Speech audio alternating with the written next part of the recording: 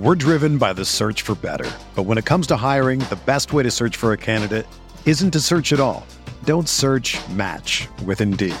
Indeed is your matching and hiring platform with over 350 million global monthly visitors, according to Indeed data, and a matching engine that helps you find quality candidates fast. Ditch the busy work. Use Indeed for scheduling, screening, and messaging so you can connect with candidates faster. Leveraging over 140 million qualifications and preferences every day, Indeed's matching engine is constantly learning from your preferences, so the more you use Indeed, the better it gets.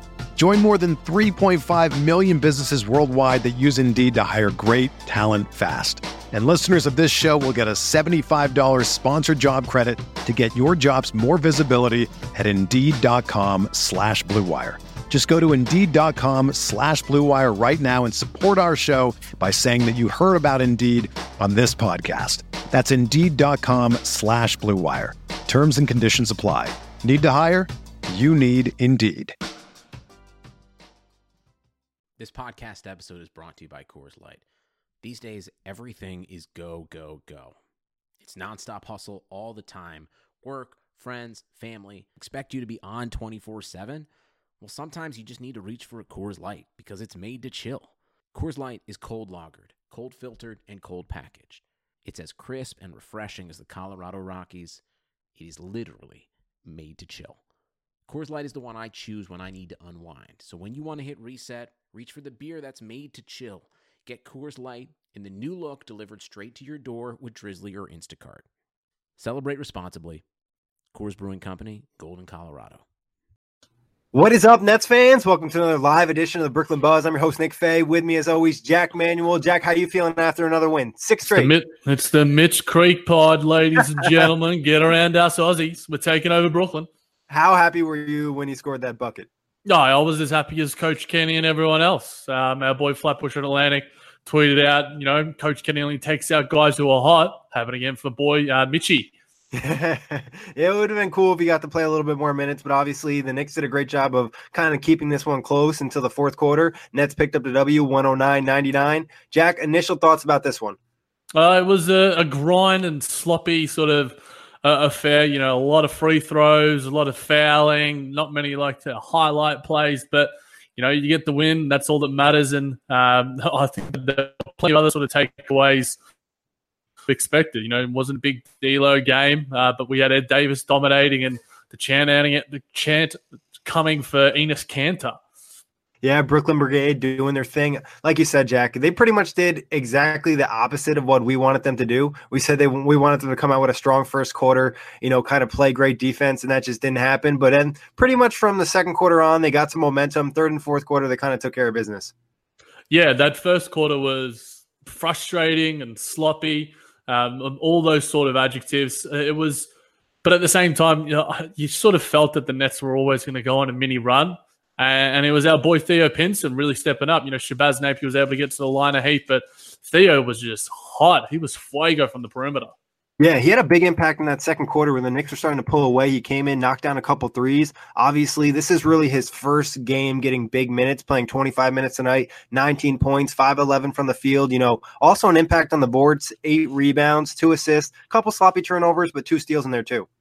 Yeah, I was really big on the Theo Pinson game. I think he sort of proved to the coaching staff and to Nets fans that, he's a ready-made NBA player. Obviously, there's some kinks in his game, but the three ball just looked confident and smooth. We certainly weren't hot from the perimeter tonight by any stretch of the imagination. But thank the Lord for a guy like Theo Pinson who was just doing the right things.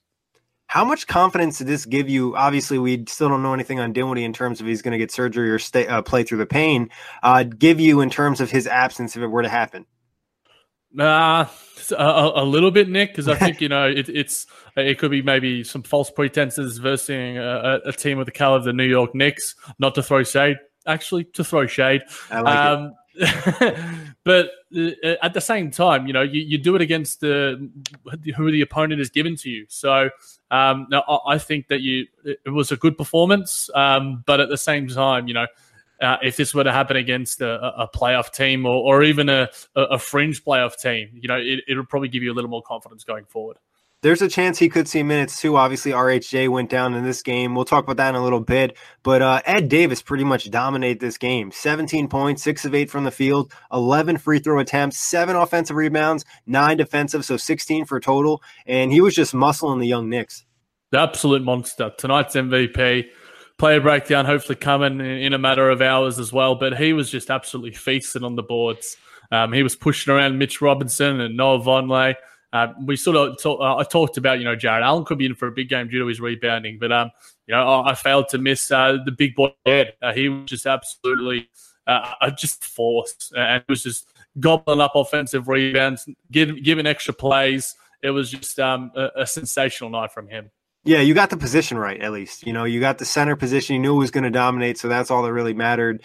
And, the Nets probably don't win this game without Ed, and I thought the depth tonight was amazing. I don't know what they finished with in terms of total bench points, but I know at one point they were at like 50 or 60. They pretty much carried the Nets in this game where the starters kind of struggled to start. 37, 44, 54, 71, 72 bench points, Nick. A lot of bench points. Obviously, it's a blight to someone on the starters, but you're going to have times where your bench unit's going to step up, and tonight it was, and it was a bit sad to see Rondé go off with the blood. Hopefully, it's just going to require a few stitches and not concussion or anything. But it was a nasty head knock. But I really liked his game as well off the bench, and we know Shabazz obviously and Pinson, who we talked about, and Ed Davis as well, and Mitchie Creek chipping in with that free throw. Yeah, that 1 point was very important in this one. But I'm just messing with you, Jack. But like you said, Jack, the bench points, the top 3 scorers on the Nets all were on the bench. Pinson, Napier, and Ed Davis. What did you think of Shabazz's game? It wasn't, I wouldn't say a great game, but it wasn't bad. He provided something. Yeah, I mean, he was sort of doing what we talked about in terms of the replacement for Dinwiddie. He was getting to the line at will. 11 of his 18 points came from the line, 11 of 12 free throws. So, I mean, if he's going to keep on doing that, he's going to keep on getting minutes. The 3 ball will hopefully fall a little bit better. Hopefully he doesn't get caught up in the doubles as well. But I think that's a little bit on his teammates in understanding him as well. But I think when Napier and Davis were out there together, I really like their chemistry. And, the Portland Trailblazers history is obviously there as well. So I thought Napier was serviceable. Yeah, I think that chemistry between him and Davis, it's like Shabazz is just like the tiny guy that can kind of slither through things. And then you got Ed Davis setting the tough screen. So it's like a good matchup. Like you said, Jack, the double teams definitely had an impact. Some of that's on his teammates. Some of it, I think, was Shabazz at times doing a little bit too much on his own. Then also, he's a little bit of a, I don't want to say a ball hog, but he's a little shot happy. And a couple times I feel like it would have been better if he passed the ball a few times and then took a shot. There's a couple times he went down and just pulled up from 3. I think he can kind of cut those out, and then we're looking at a better game.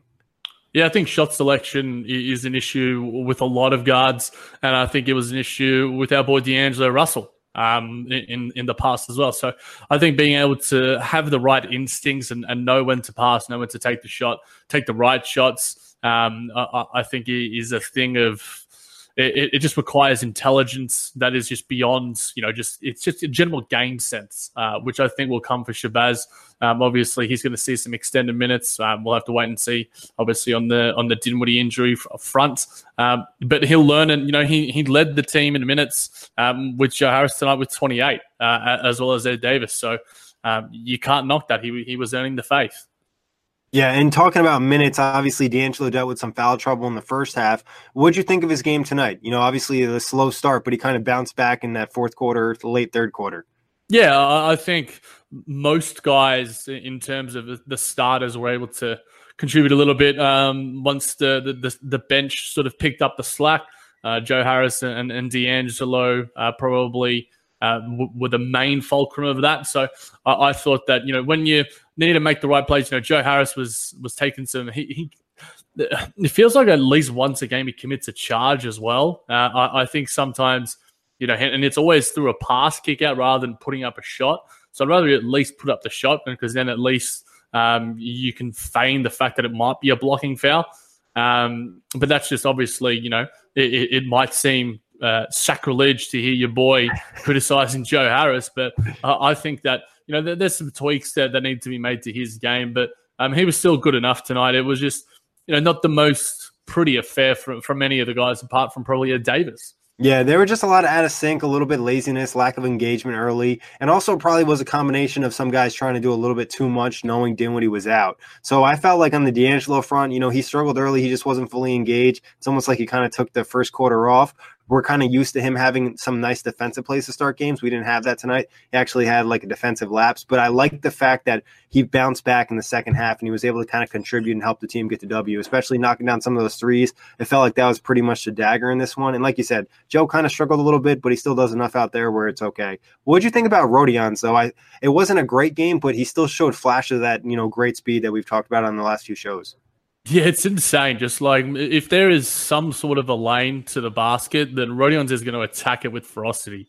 He's got the speed, he's got the length, and any time that it's there, he's going to take it. And there's going to be those opportunities for him because, it's if the ball is rebounded quick enough or he gets the board, then, he can really attack in transition and you're confident with the ball in his hands. So he's always, and that's a really tough skill to sort of learn it and really hard to defend, because even then, he might start to draw some contact and start finishing through that against some and one plays. But those are some of the few highlights from tonight's game anyway. But Rodions continues to do some, poor things in terms of the turnovers and some lapses, but there were plenty from the other guys as well. So you can't necessarily besmirch him for that. But I think it was him and D'Angelo, when they got those early fouls, it was just, it sort of left the team behind the mark a little bit.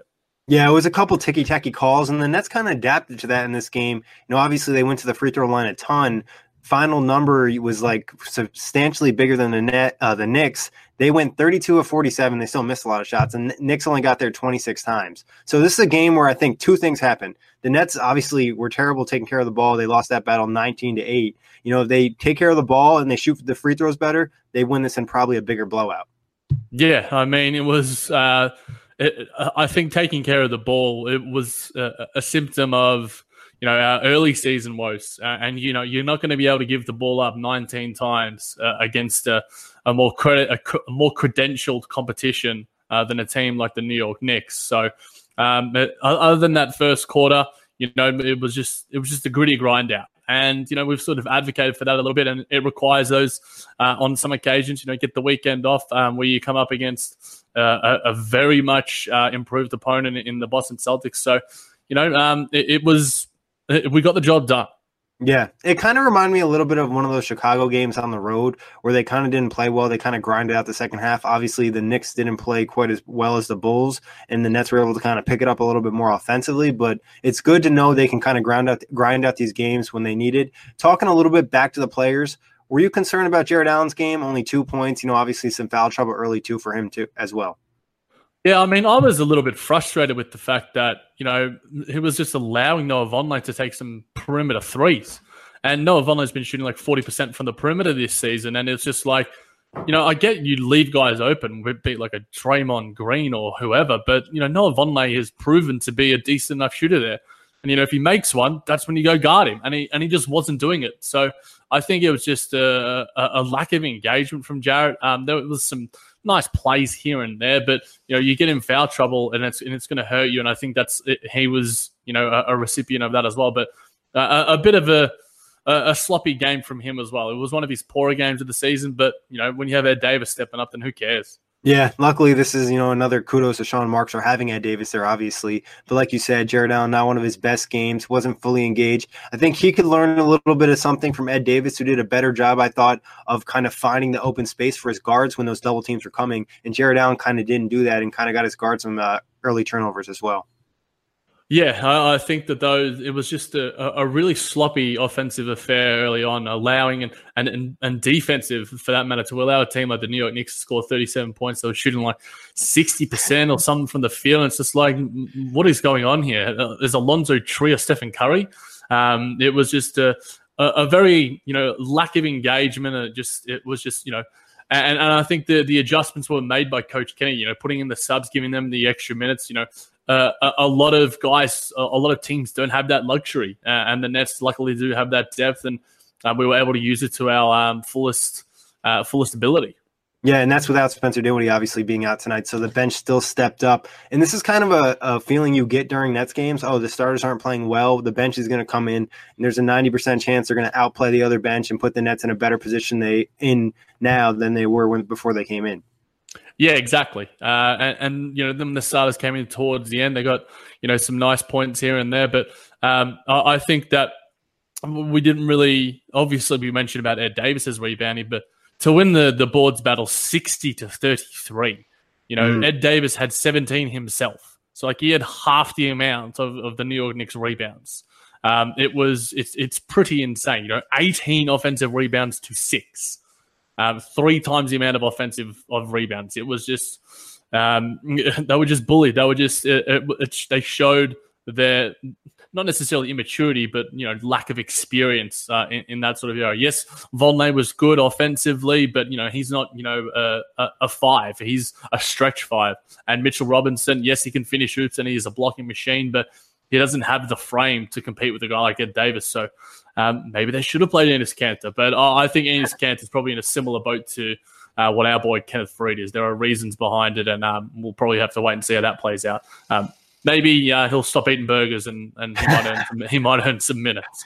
I really wonder if he ate all those burgers. That is a ridiculous amount of burgers to eat in one sitting. That's I don't even know if you and I could split that. We're decently sized humans, but that's wild. But back to the point of the thing with here, I felt like not only was it the fact the Knicks were so young in their youth, they were switching so much, so they put themselves in a lot of mismatches where Ed Davis had a smaller guy or somebody was trying to come over. Also, another area where I felt like Rondae did a good job for offensive rebounds. A lot of that was just kind of sticking his hand in there and getting some of those tips.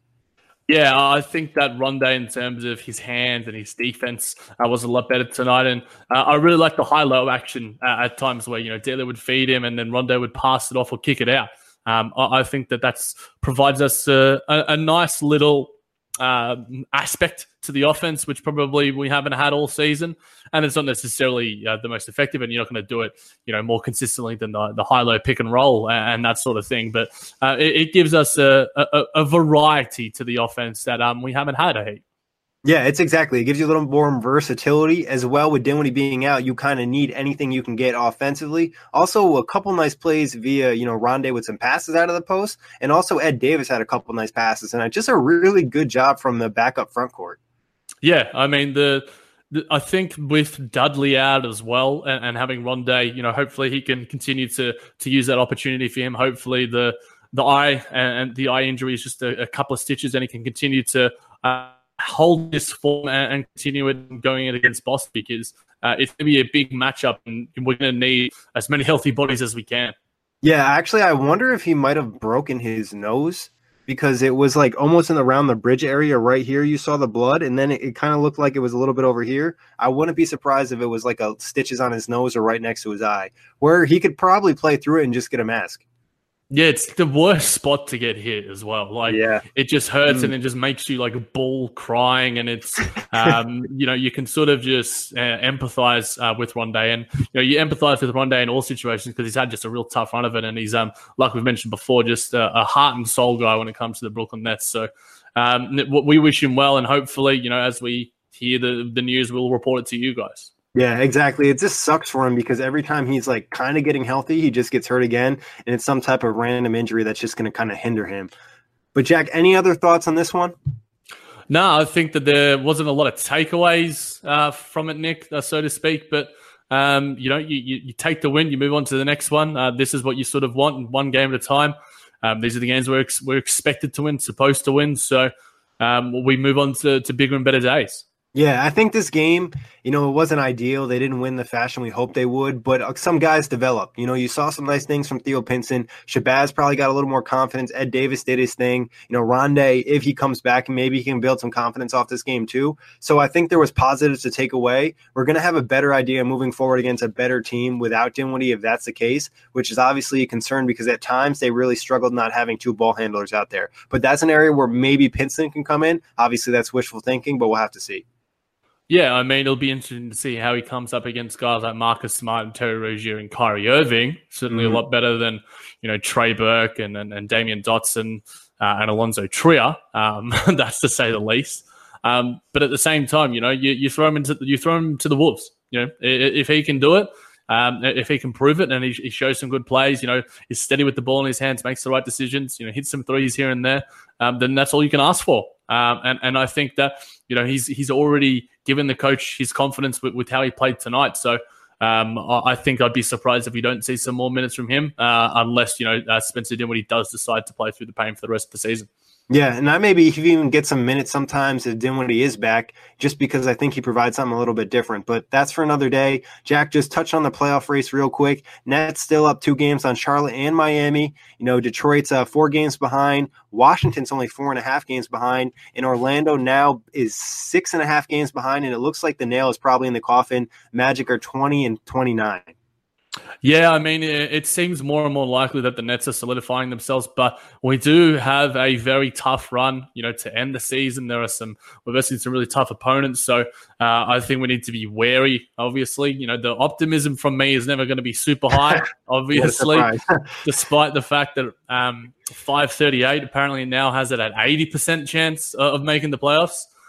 Which is astounding to me. I can't remember that number being a thing when it related to the Nets for a very, very long time, but it certainly is a rather reputable site. So, I mean, you take it for what you will. Yeah, Jack, so you're not very optimistic, but I'll still ask you anyways. Do you think there's any chance where, Indiana falls down and the Nets are able to jump them, or, Philly, Jimmy Butler, there's a question with his sprained wrist. Is there any chance of the Nets even moving higher, or no chance for you? I'm giving it slim to none. I'll give it. I'm not going to give it none because give us a number. 8-9%. I'm not giving it double digits. I just don't think that we have the caliber of talent to compete with those teams. And despite the fact that Victor Oladipo is out, I still think that the Pacers are a better team overall and have established themselves in a better position to keep that sort of area and that position for them. And a team like the Sixers has 3 all-stars, whether all 3 of them make it remains to be seen. Obviously, one of them is already. And they could add some pieces. Maybe they add a guy like Noah Vonleh. Maybe they find some guys in the buyout market. But I think that that team is far too talented for us to compete with, at least in the standings. But when it comes to the playoffs and we come up against those two, either of those opponents, then, who knows what could happen. Yeah, I think the Nets, if Dinwiddie and LeVert are both back and healthy, I think they're probably a better team than the Pacers without Oladipo. So they're obviously, but they have to get healthy and make that jump. Philly, like you said, is a better team, but there is some talk about Butler possibly having a longer-term injury. Obviously, like you said, too, they're going to be active at the trade market, probably try to move Markelle Fultz maybe for a piece that can help them now. So something to keep an eye on. But it'd be interesting if they did get a matchup with any of those teams. I think the Nets would probably prefer those two over the likes of Toronto, Milwaukee, or Boston. Yeah, I think you'd probably say that. I'd probably say, Philly would be the number one. You'd probably say take Indiana now without Victor Oladipo. But we have matched up with Philly well in the past. So I think both of those teams, they don't pose fear for the Brooklyn Nets. So we'll have to wait and see how it all pans out. In a 7-game series, anything can happen. But, we've got to get there first. Exactly. Obviously, we're talking way too soon. Jack, any other final thoughts or topics you want to touch on before we get out of here? I think that, we've touched on everything, the pre-games, the post-games. We provide too much content, it seems, Nick. We're running out of stuff, mate. Yeah, we are. We're doing a lot of content lately. And if you want to check it all out, iTunes, Blog Talk Radio, OTGBasketball.com, NetsRepublic.com, Dash Radio, and YouTube. That wraps it up. Always a pleasure, Jack. And a big thanks to everybody who checked in.